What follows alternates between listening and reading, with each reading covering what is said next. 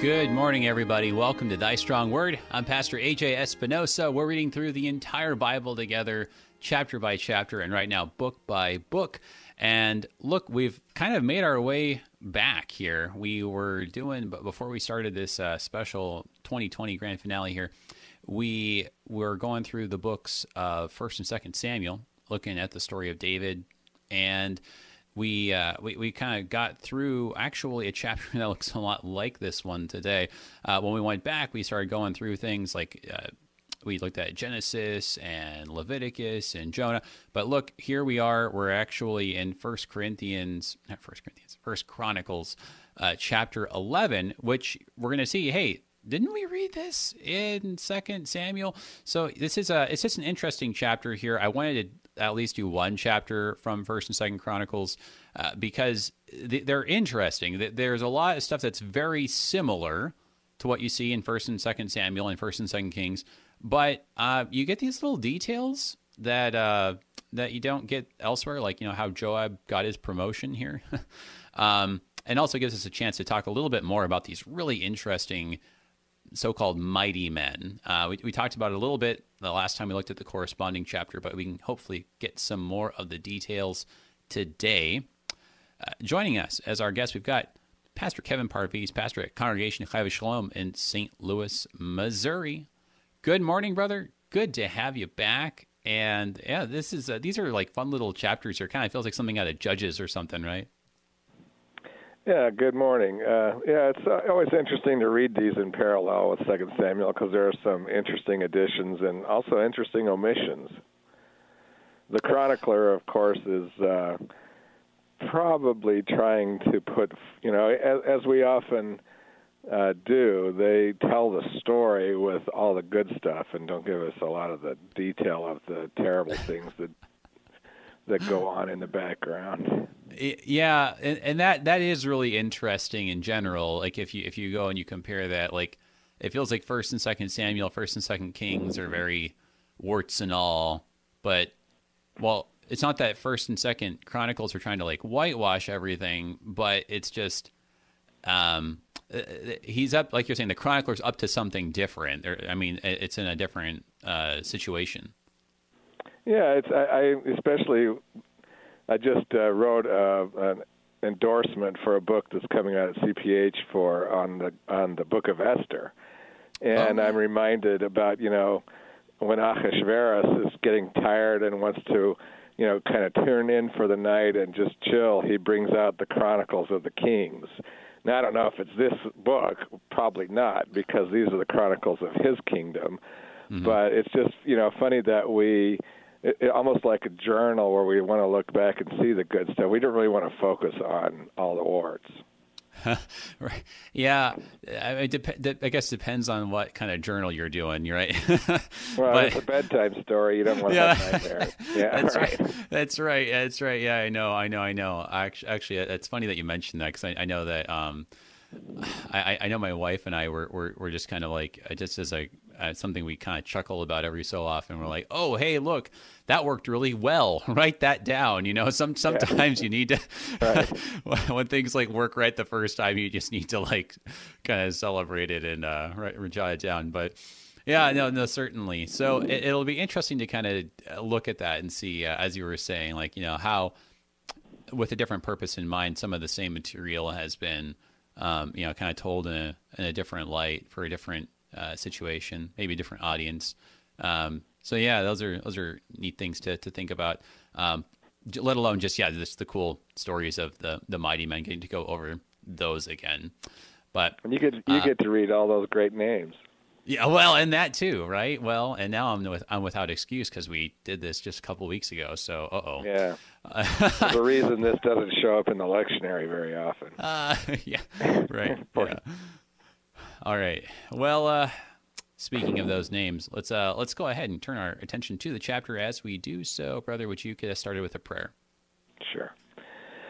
Abba, Father, thank you for this day, and thank you for this opportunity to reach some with the Word, Lord, that illuminates and teaches and soothes our spirit. We pray that these stories from the history of our people would not only bless us, but give us insight into our lives today and the way that you are calling us to live them. In Jesus' name, B'Shem Yeshua Mashiach. Amen. Amen. All right. So maybe just, I guess, just to refresh our memories, because it was a couple of weeks ago that we were looking at 1st and 2nd Samuel. So what's going on, especially in the Chronicles version, up to this point here in chapter 11, because that is one thing that it would have been interesting perhaps to look at, to look at the 1st and 2nd chapters of Chronicles, because Chronicles starts out a little bit different than 1st and 2nd Samuel, doesn't it? Yeah, sure. I mean, it is a simple issue of, in some sense, and assuming that, of course, we take it that Samuel wrote 1st and 2nd Samuel, or at least began that. He died somewhere in the midst of that. Mm-hmm. But this was probably written much later, and it's written to be a more complete history, and so we start from the very beginning of creation. Mm-hmm. And I think that because it is trying to be a complete history, I think that part of it too, as you were saying, it being later, everything ends up being in the context of the destruction of Jerusalem, the destruction of the temple. So like you were saying, in the midst of a bad situation, you don't necessarily want to go and have this, maybe it's not what you need in that moment, a warts and all kind of description. Maybe what you need is something that says, hey, look, yeah, it's a bad situation right now, but God's always been faithful. And I think that that's what you see in 1st and 2nd Chronicles, that you get this from the beginning perspective of, hey, guys, look, we got to think much bigger than just the last century here, right? Think about our God from the very beginning. We've never been without the presence of God. Right. Yeah. Yeah, that's right.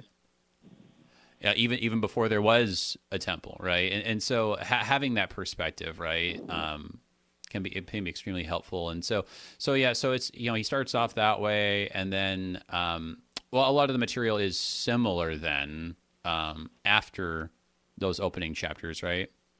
Yeah, and certainly you start to see parallel accounts that were written in Samuel.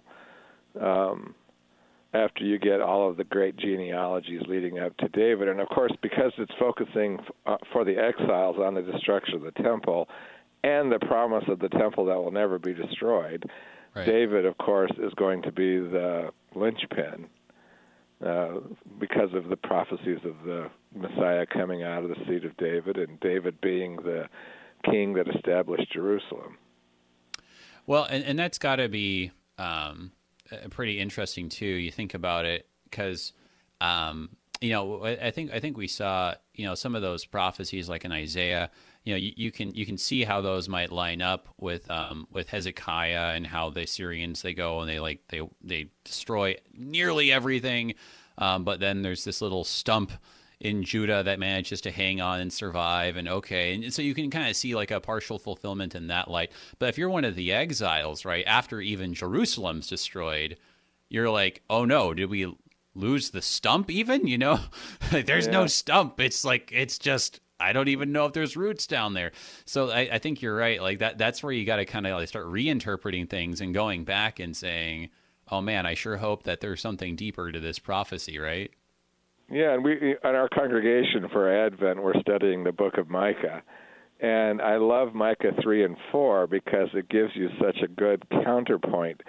In Micah, you have, the holy mountain being plowed under and made into a field. And yet it's always with the counterpoint that in the latter times, the holy mountain will be the highest of all the mountains. And so there's always this promise that regardless of what happens, and I love in Micah where it says, you're going to go to Babylon, and there you will be redeemed. And so when we go into these really tough times, we have to look for our redemption in those, and not just. And in some sense, the chronicler here is giving us the best case scenario, but. You're right. We don't need, today, I'm sick and tired of hearing about the coronavirus. every morning on the news. That's all we hear, and we know this. We don't need any more of this. What's the good news? And that's what the chronicler's trying to do.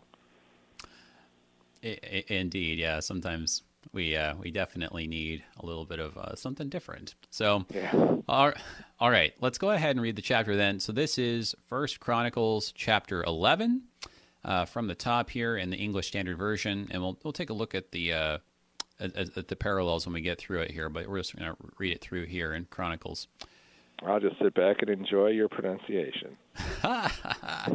Oh goodness! Now the pressure's on. All right, here we go. Then all Israel gathered together to David at Hebron and said, "Behold, we are your bone and flesh. In times past, even when Saul was king, it was you who led out and brought in Israel. And the Lord your God said to you, 'You shall be shepherd of my people Israel, and you shall be prince over my people Israel.' So all the elders of Israel came to the king at Hebron, and David made a covenant with them at Hebron before the Lord. And the anointed David king over Israel, according to the word of the Lord by Samuel. And David and all Israel went to Jerusalem, that is Jebus, where the Jebusites were, the inhabitants of the land. The inhabitants of Jebus said to David, 'You will not come in here.' Nevertheless, David took the stronghold of Zion, that is the city of David. David said, 'Whoever strikes the Jebusites first shall be chief and commander.' And Joab the son of Zeruiah went up first, so he became chief. And David lived in the stronghold, therefore it was called the city of David. And he built the city all around from Millo in complete circuit, and Joab repaired the rest of the city. And David became greater and greater, for the Lord of hosts was with him. Now these are the chiefs of David's mighty men, who gave him strong support in his kingdom, together with all Israel, to make him king, according to the word of the Lord concerning Israel. This is an account of David's mighty men. Jashobeam, a Hachmonite, was chief of the three. He wielded his spear against 300, whom he killed at one time. And next to him, among the three mighty men, was Eleazar, son of Dodo the Ahohite. He was with David at Pasdamim when the Philistines were gathered there for battle. There was a plot of ground full of barley, and the men fled from the Philistines. But he took his stand in the midst of the plot, and defended it, and killed the Philistines. And the Lord saved them by a great victory. 3 of the 30 chief men went down to the rock to David at the cave of Adullam, when the army of the Philistines was encamped in the valley of Rephaim. David was then in the stronghold, and the garrison of the Philistines was then at Bethlehem. And David said longingly, 'Oh, that someone would give me water to drink from the well of Bethlehem that's by the gate.' Then the 3 mighty men broke through the camp of the Philistines, and drew water out of the well of Bethlehem that was by the gate, and took it and brought it to David. But David would not drink it. He poured it out to the Lord and said, 'Far be it from me before my God that I should do this. Shall I drink the lifeblood of these men? For at the risk of their lives they brought it.' Therefore he would not drink it. These things did the 3 mighty men. Now Abishai, the brother of Joab, was chief of the 30, and he wielded his spear against 300 men and killed them, and won a name beside the 3. He was the most renowned of the 30 and became their commander, but he did not attain to the 3. And Benaiah, the son of Jehoiada, was a valiant man of Kabzeel, a doer of great deeds. He struck down 2 heroes of Moab. He also went down and struck down a lion in a pit on a day when snow had fallen. And he struck down an Egyptian, a man of great stature, 5 cubits tall. The Egyptian had in his hand a spear like a weaver's beam, but Benaiah went down to him with a staff and snatched the spear out of the Egyptian's hand and killed him with his own spear. These things did Benaiah the son of Jehoiada, and won a name beside the 3 mighty men. He was renowned among the 30, but he did not attain to the 3. And David set him over his bodyguard. The mighty men were Asahel, the brother of Joab, Elhanan, the son of Dodo of Bethlehem, Shemoth of Harod, Helez the Pelonite, Ira, the son of Ikesh of Tekoa, Abiezer of Anathoth, Sibbechai the Hushathite, Eli the Ahahite, Maharai of Netophah, Heled the son of Baanah of Netophah, Ithai the son of Ribai of Gibeah of the people of Benjamin, Benaiah of Pirathon, Hurai of the books of Gash, Ebiel the Arbathite, Asmaveth of Baharum, Eliabah the Shalbanite, Hashem the Gizonite, Jonathan the son of Shaggai the Harahite, Ahiam the son of Sakar the Hararite, Eliphal the son of Ur, Hefer the Macharathite, Ahijah the Pelonite, Hezro of Carmel, Naarai the son of Ezbai, Joel the brother of Nathan, Mibhar the son of Hagri, Zelek the Ammonite, Naharai of Beeroth, the armor-bearer of Joab the son of Zariah, Ira the Ithrite, Gareb the Ithrite, Uriah the Hittite, Zabad the son of Alai, Adina the son of Shiza the Reubenite, a leader of the Reubenites, and 30 with him, Hanan the son of Maacah, Josaphat the Mithnite, Uzziah the Ashtorethite, Shema and Jael, the sons of Hotham the Aorite, Jediael the son of Shimri, and Joah his brother the Tizite, Eliel the Mahavite, and Jerubai and Joshaviah the sons of Elnam, and Ithma the Moabite, Eliel and Obed, and Jaasel the Mezabite. More or less, right, on the pronunciations. Yeah. I mean, it's like we're not speaking Hebrew, so we can only be so close. Did a great job. I would have not stumbled through all those syllables. Yeah, it gets to be like Dr. Seuss or something, right? And you see all these A's and E's and just vowels. It's just like, where did all the consonants go? But so it's an interesting chapter. It's a lot of stuff that we saw. I need to find the parallel chapter here. You get to that second part. So the first part, there's two components, right? The first part corresponds to something kind of earlier on. I mean, it's like when you're in that first part, that beginning at verse 1, that's like 2 Samuel chapter 5 and some of the stuff following right around there. But then once the whole of the challenge between Saul and David is really short-shrifted here. Yeah, right. We're just kind of we don't need to do that.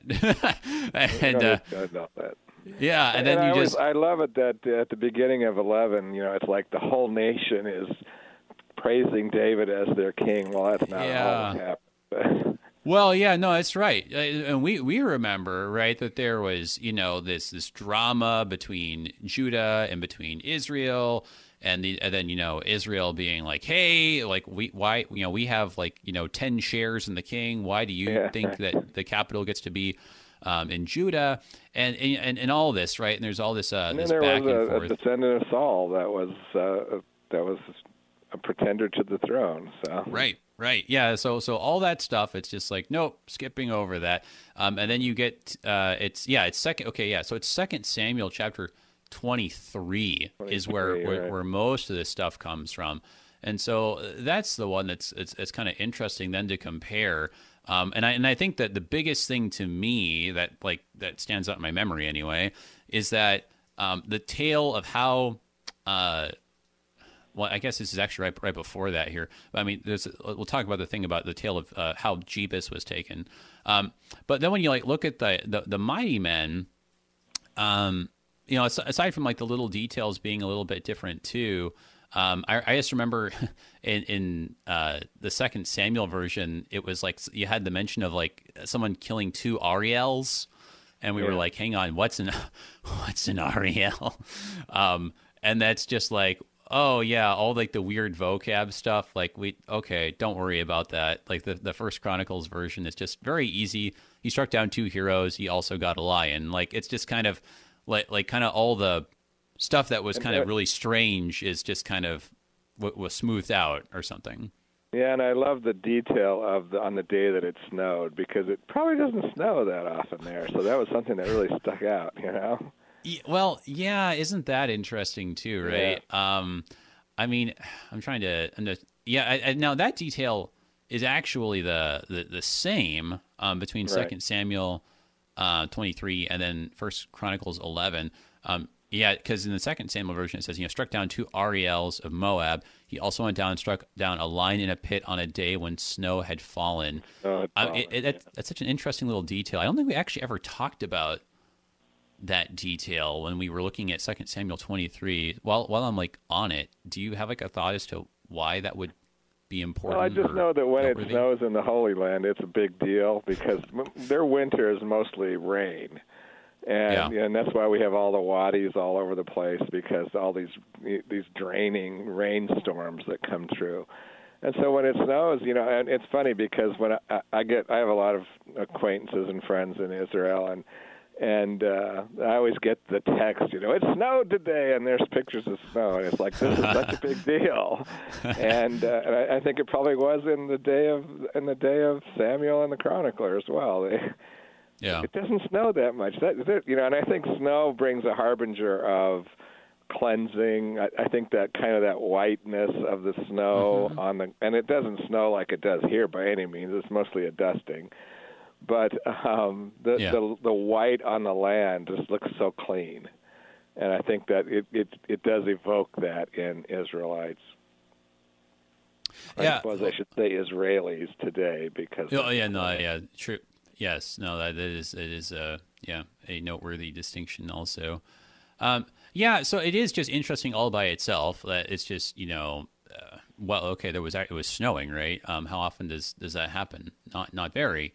I wonder though too, the way it talks about it in verse 22, that how does it put it?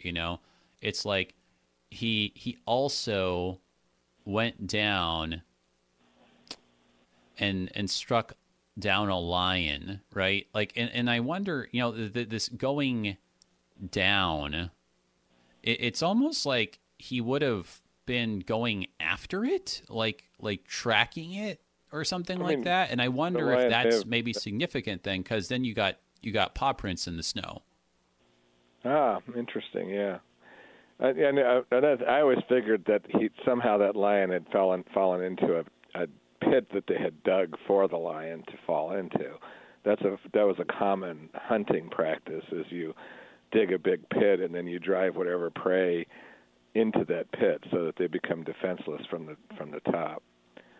And so I don't know. I'm just speculating on that. And this must have been I always suspected this was a lion that had been preying on the people, Yeah. It wasn't just a hunting trip. He was out there defending whatever village that this lion was targeting. Right. Yeah, no, I don't think you go after a lion just 'cause in this situation. And I guess I was going to say, if it is like a lion just fell down into like a pit, like a trap, it's like it kind of feels a little bit less exciting, I guess, as a story, because it's just kind of like, isn't that like shooting, fish in a barrel, as they say, right? Though he went down into the pit to take care of this. He didn't. Well, though, right now that's even more intense, right? Like, I mean, who goes into the lion's den so that they can? Right. I mean, because when the lion has its back up against the wall, the teeth and claws are pretty sharp. Yeah. No, right. Yeah, so that's I don't know. That's I mean, I'm sure that there's but like you're saying right there, it says, he went down, and that's I mean, there's a couple different ways you can take that, because sometimes that word comes up and it just means like, basically he left Jerusalem, right? Yeah, true. I mean, it can just mean that. Well, I mean, that is a literal geographic down. I mean, that's right. When we go, let's go up to the mountain of the Lord, we have to come down eventually. So yeah, but I mean, like, whatever it is, like, clearly it's not just that it was just like, he just dropped something on this lion in a pit, and it was like anybody could have done it. It was. There was something deliberate and something that, ordinarily a person would say, oh, it's okay. I'll pass. Yeah. But Anyways, so let's go ahead and enough of the line. Let's go back to the top here. We have to take our break here, but when we get back, we'll take a look at this. Some of those differences we're talking about in the opening verses. Everyone looking at 1 Chronicles chapter 11 on Thy Strong Word. Be right back.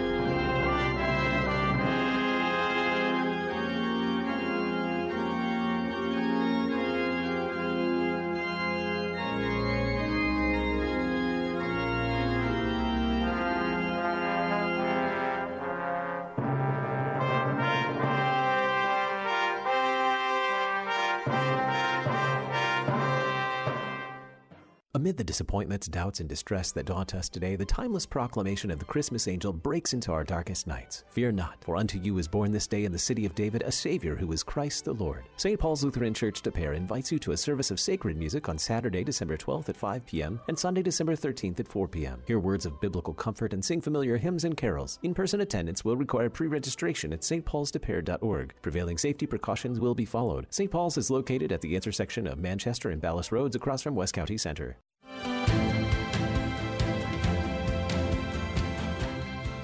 This week on Issues Etc., we'll continue our series Answering Arguments Against Christianity, getting Dr. Paul Meyer's response to the objection, there's no extra biblical evidence for Jesus. We'll get an introduction to the book of 1 John with Pastor Brian Wolfmiller, and we'll discuss the call of Abraham with Dr. Ken Sherb. Issues Etc., live weekday afternoons from 3 to 5 on KFUO. Concord Matters is the program where we seek to be of one mind, that is, the mind of Christ. And to do that, Christ-confessing Concordians read through and discuss the Book of Concord, which is our Lutheran confession of faith drawn from Holy Scripture, so that you too may be of one mind and confess with Christ. Be sure to listen every Tuesday at 2 p.m. Central on KFUO Radio, or anytime on KFUO.org or anywhere you get your podcasts. Until we convene for Concord again, keep confessing, church.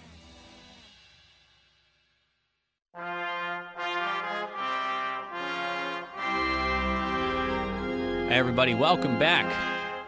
Welcome back to Thy Strong Word. We're looking at 1 Chronicles chapter 11, making some comparisons here between this chapter here and what we've read before in 1 and 2 Samuel.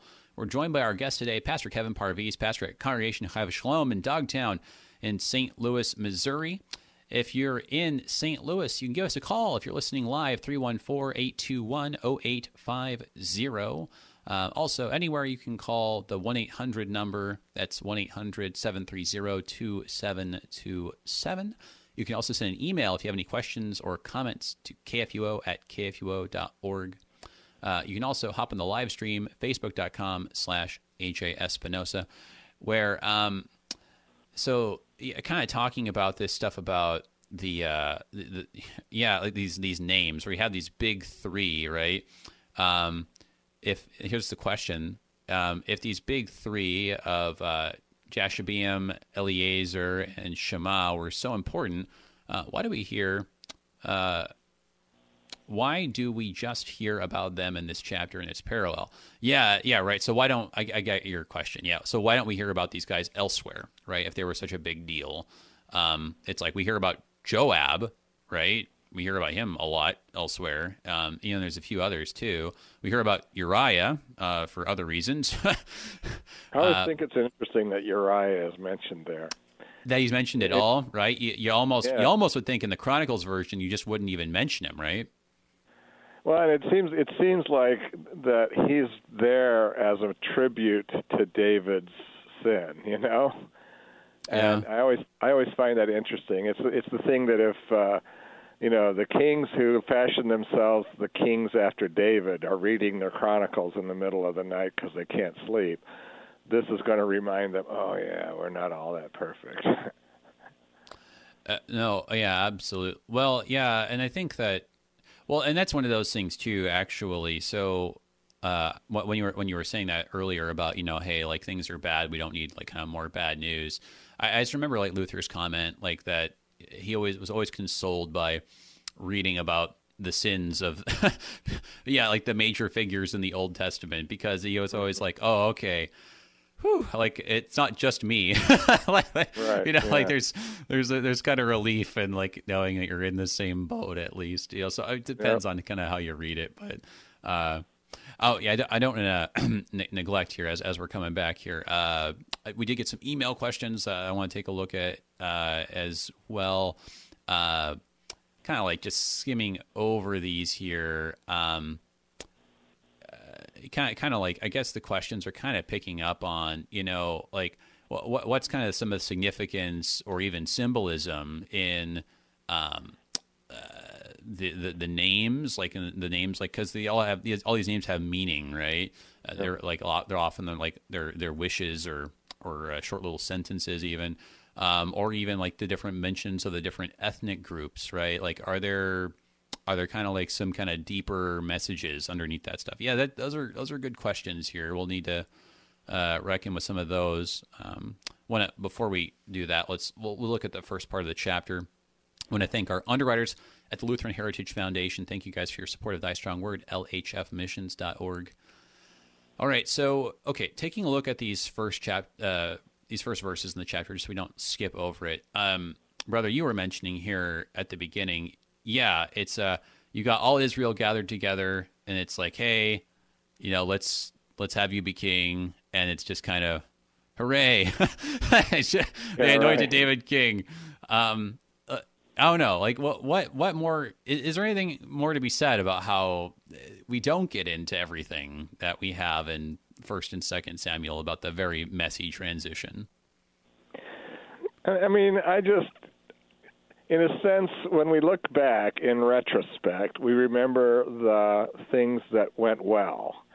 Yeah. And you know, and so I think the chronicler in the time that this is written is just looking back and saying, you know, all that other stuff is you know, and I think we do. I think, you know, we have a temptation as human beings to dwell on the negative, and that just does nothing to bring us down. You know, in some sense, the chronicler is saying we just want to look at the victories, and this is what happened. And there's just, I mean, eventually all of Israel came together as one people, including many outside of Israel, and proclaimed David king. What's the point of all the stuff in the beginning, you know? Yeah. No, that's true. This is how it happened. It doesn't matter how it came about. This is what happened. No, that's right. And well, and yeah, and actually, if you kind of look at it in terms of, you know, 2 Samuel chapter 5, like we were saying, I mean, 2 Samuel 5 does follow the same sequence in terms of, you know, this being the kind of final anointing of, well, you know, kind of like you were saying, after all the drama had all the dust had settled, right? And so we've seen that, I mean, you know, I mean, it's someone could ask the question, like, why does Mark skip over the nativity? And it's like, well, it's not necessarily even that he's skipping over the nativity as much as it's just he's just starting elsewhere, right? I mean, everyone has to pick a starting point somewhere. So, you know, in the Chronicles here, you know, so it is interesting that in the previous chapter, you have a very different way of talking about Saul. Like in chapter 10, 13, it says, you know, so Saul died for his breach of faith. For his breach of faith, yeah. Right. You know, like it's yeah, I mean, like it's a very like kind of straightforward condemning, like, hey, look, he consulted a medium, you know. But I wonder if there too, right? Like, especially the mention of faith is not like to like say like, oh, well, Saul was apostate, so, you know, like you won't see him in heaven. I don't know if it's like that so much as, again, if the point is the faithfulness of God, it's like, hey guys, it's not that God let down his Messiah, right? Saul was the one who broke faith, not God, right? I mean, because I think that's kind of the recurring question in the wake of the exile is that, hey, look, God made promises to us. Has God broken faith with us? Yeah, and I think sometimes that's an easy place to go to in times of real trouble. Yeah. God's forgotten about me. We probably, where are you, God? Why aren't you here with me when God is Emmanuel, always with us, right? Right. And yet we feel like we're alone. And yes, praise the Lord that we're still crying out to God, even if we feel like He's left us. Right. Unfortunately, too many people get to that point and then leave God altogether. That's right. It's the temptation to look at it and to not look at the situation with the eyes of faith, right? Because in verse 14, especially there, where it says, "Therefore God put him to death." I mean, that sounds a lot like in Genesis, where Judah's sons, right, are said to be wicked, and the Lord, puts them to death, right? I mean, like that's just such an interesting way of putting it, because it says, hey, look, this is God was the one who was acting. It's not that God, failed to act. It's not that God wasn't there or forgot him. No, God put Saul to death, right? So, I mean, not as I think it kind of like rubbing it in Saul's face kind of way, but yeah, as a way of saying, hey, no, God's always active. He never left us, like you were saying, right? And that's really I think if that's... Go ahead. That's really an important message for Advent, obviously, as we sit here still waiting. Peter writes in yesterday's epistle, it's not that God is slow in coming. Right. It's, and so we wait with trust that God is still active and God is still with us. That's right. And so if that's the theme, right, that, hey, like God's active and all this stuff, like, well, it might not be super relevant to get into the drama of the human the Civil War there, right? Like we're just kind of we're going kind of from like big rain to big rain, and so it's like you can kind of skip over Ishbosheth. That didn't last very long. I mean, yeah. So it makes sense in that regard. So so the next thing I wanted to ask you though about, so yeah, it does follow a similar sequence. In that the next thing you hear about is like, okay, so he's anointed king, and so then he goes to take Jerusalem. But David says different things compared to 2 Samuel, because in 2 Samuel, right, he goes off to take Jebus, right, the old name of Jerusalem, and so they say, you will not come in here, but the blind and the lame will ward you off. I love that. Right. Yeah, I know. And we talked about that, and now that's there's all kinds of interesting stuff in that. But right, so then he says, whoever would strike the Jebusites, let him get up the water shaft to attack the lame and the blind, right? Yeah. So that you get this whole water shaft thing, right? But this is like no mention of water shafts like in this. Like it's a focus on Joab, and it says whoever strikes the Jebusites first shall be chief and commander. So now, like, what do you make of this kind of different take on this? Well, I mean, the question always was in 1st and 2nd Samuel, because Joab was at the same time, valiant and a really good general of the army, and yet toward the end he didn't avail himself very well. But then he was redeemed. I mean, so the story of Joab is. And so this kind of gives the backstory as to where that came from. And, perhaps it was Joab who led the group down up the water shaft. Yeah. So, and then I don't know and it probably wasn't as critical a point at the time, but here in retrospect, Joab becomes a big macher there in the midst of all of this. And of course, Joab is... he doesn't avail himself very well when he deals with David's son, but it is what it is. Joab's a big name, and so here in retrospect, we get his backstory, so to speak. I like that. I mean, because it is interesting how Joab, he does become really big in 2 Samuel, we saw, but... you don't really get like kind of the rise of Joab when you're reading 1st and 2nd Samuel. It's just kind of like Joab's. Up. Yeah, no, he's there, right? I mean, he's there in 1 Samuel. Like we hear him. I mean, we heard his name mentioned anyway. Sure. and he's there, like kind of like holding stuff on the side or something. Right. And then like kind of all of a sudden in 2 Samuel 8, it's like Joab the son of Zeruiah was over the army. And you're like, "Whoa, hang on." I guess he was promoted. But so it is interesting then that Chronicles goes and makes the connection, and it's in that way, it does kind of feel like you're saying, like, it's like, this is sort of like a, in hindsight, filling in a blank here almost, like where it's like, okay, now the water shaft story, that was fun. You guys know that.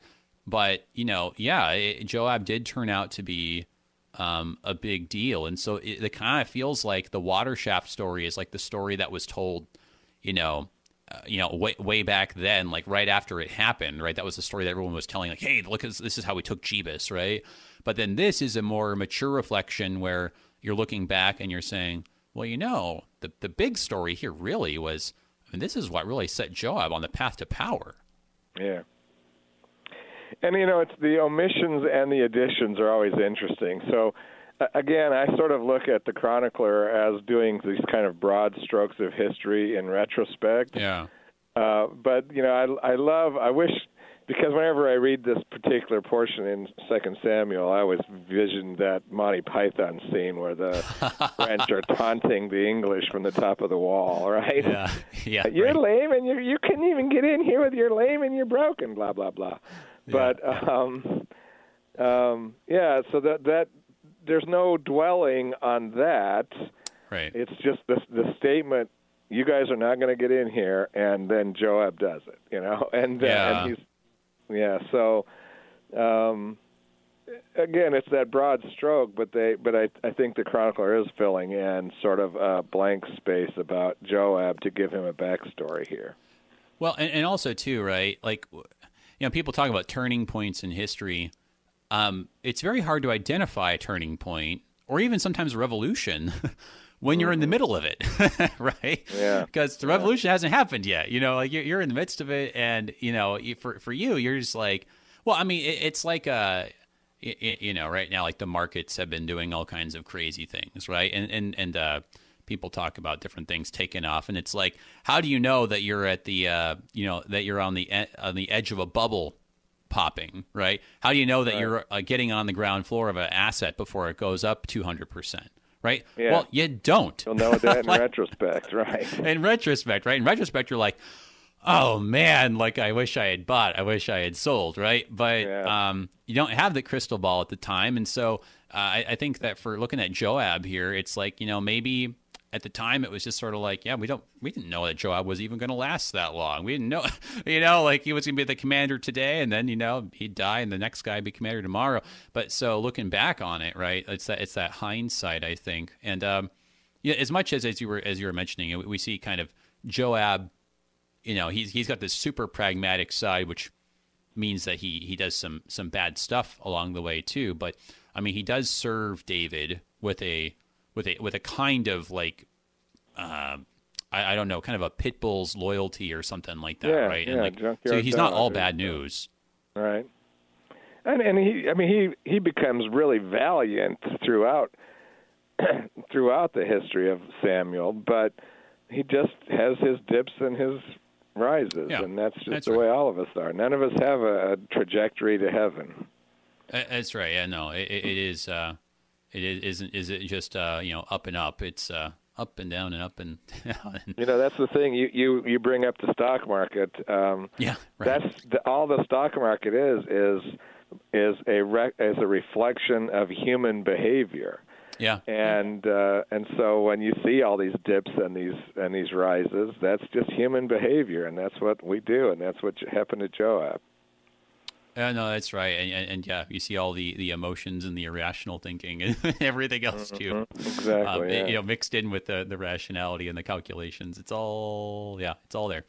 Okay, so talking about the mighty men, then, right? I mean, it is interesting in 2 Samuel. This is hitting us like at the towards the very end. Here in First Chronicles, this is relatively early on still, right? In Samuel, it almost appears like an appendix. Like we're just going to tack this on here almost to the end. It's not quite the end. The end happens, but we should mention this while we're at it. Yeah. No, that's and right. It becomes a little more significant, I think, because of where it's placed.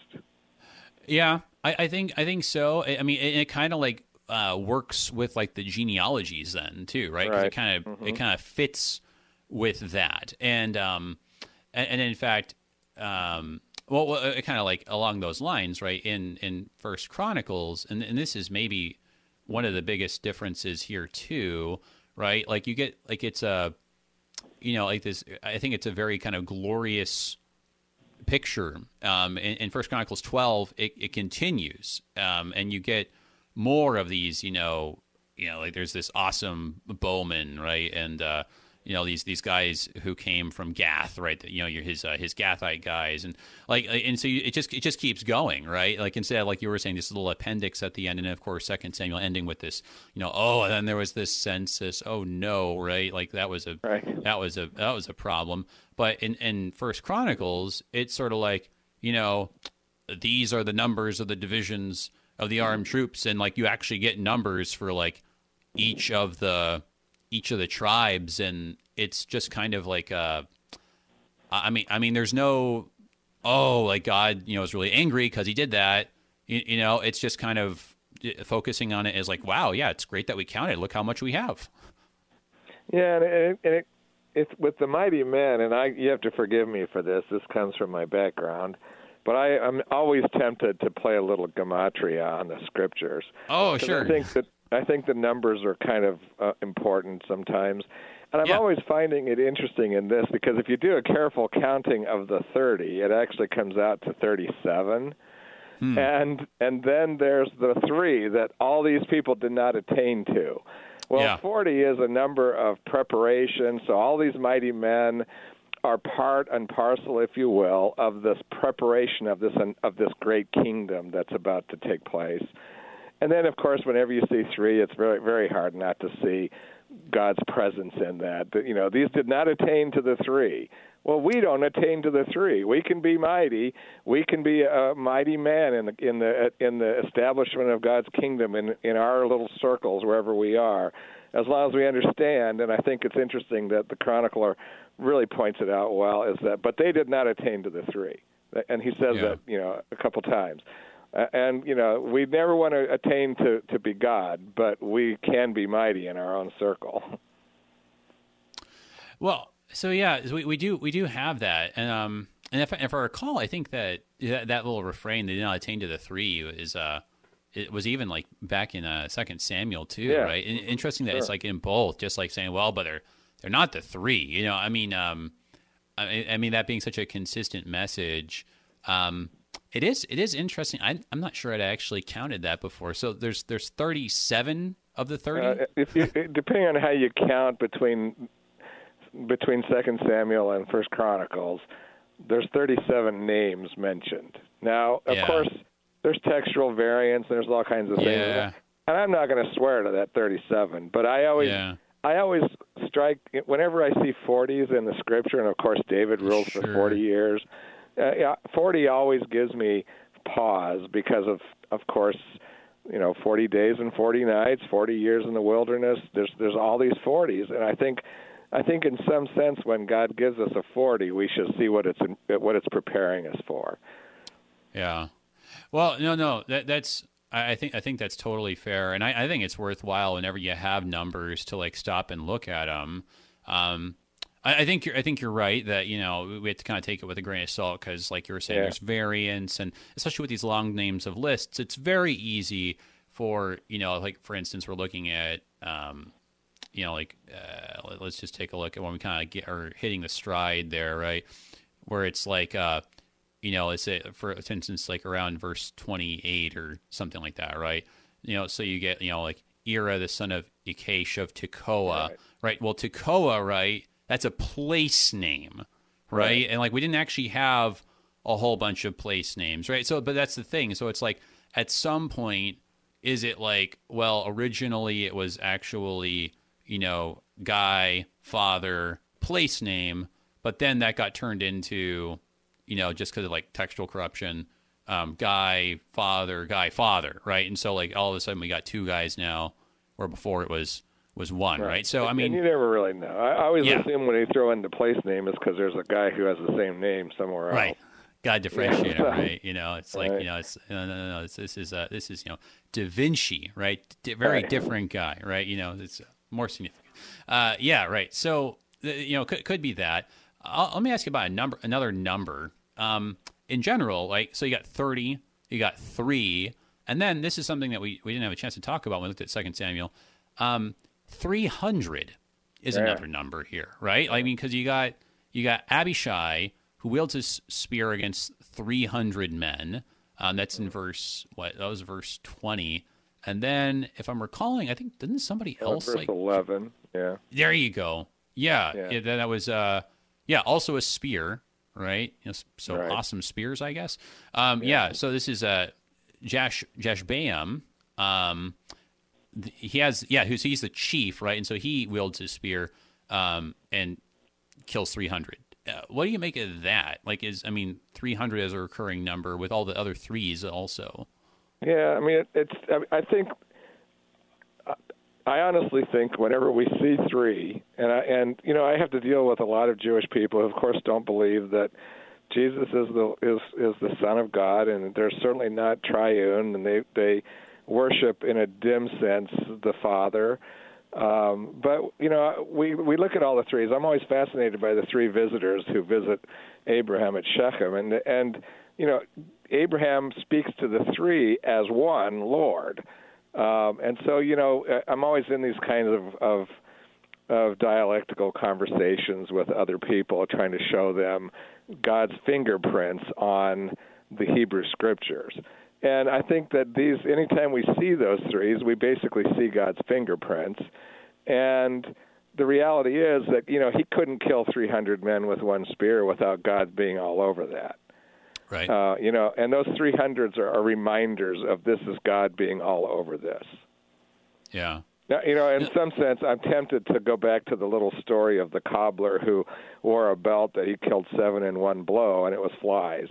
But, you know, they don't put that on the belt. And for some reason, when I think of that story, I always see Mickey Mouse, so it must have been a Disney thing at one point.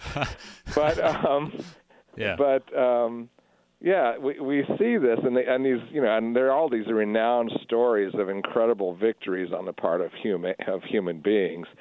I think these are numbers just to remind you that this is a victory that God was all over.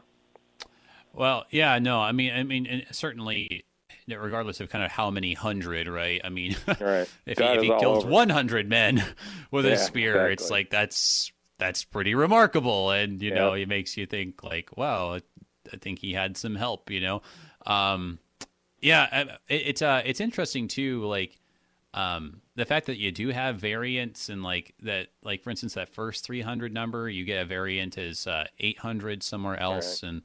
And I'm not sure about the other one though. But I think too, like when you go and you compare 2 Samuel. I think that there's also like some variation, so it just makes you wonder. I mean, it makes me wonder anyway. If it's sort of like, okay, well, the numbers are, you know, it was a few hundred, right? But then the chronicler is like putting 3s because he's trying to like convey something, right? Yeah, and I think that, you know, we know it was a lot. Right. And I do think this is the chronicler sort of putting onto this the whole message of this, which is God is always with us. God is in this. God is always with us.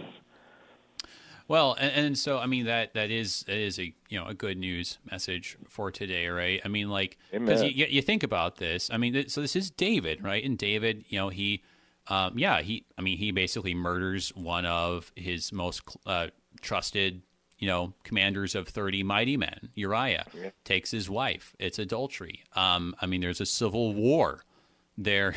I mean, right? With his own son. I mean, like you said, there was a pretender with the son of Saul. I mean, all that stuff, right? But then you look at Chronicles. Hey, in hindsight, look, God was just working through it all. I mean, I think it's really amazing to think about, you know, as bad as this year has been, how we might look back on it and say, wow, this is a tremendous year for the gospel. This is a tremendous year that Jesus showed that he was taking care of the church. To be the case. Yeah, I think we will find that to be the case.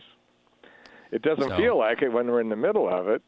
No. You know, wondering why in the world am I messing with this dumb Zoom program to have worship.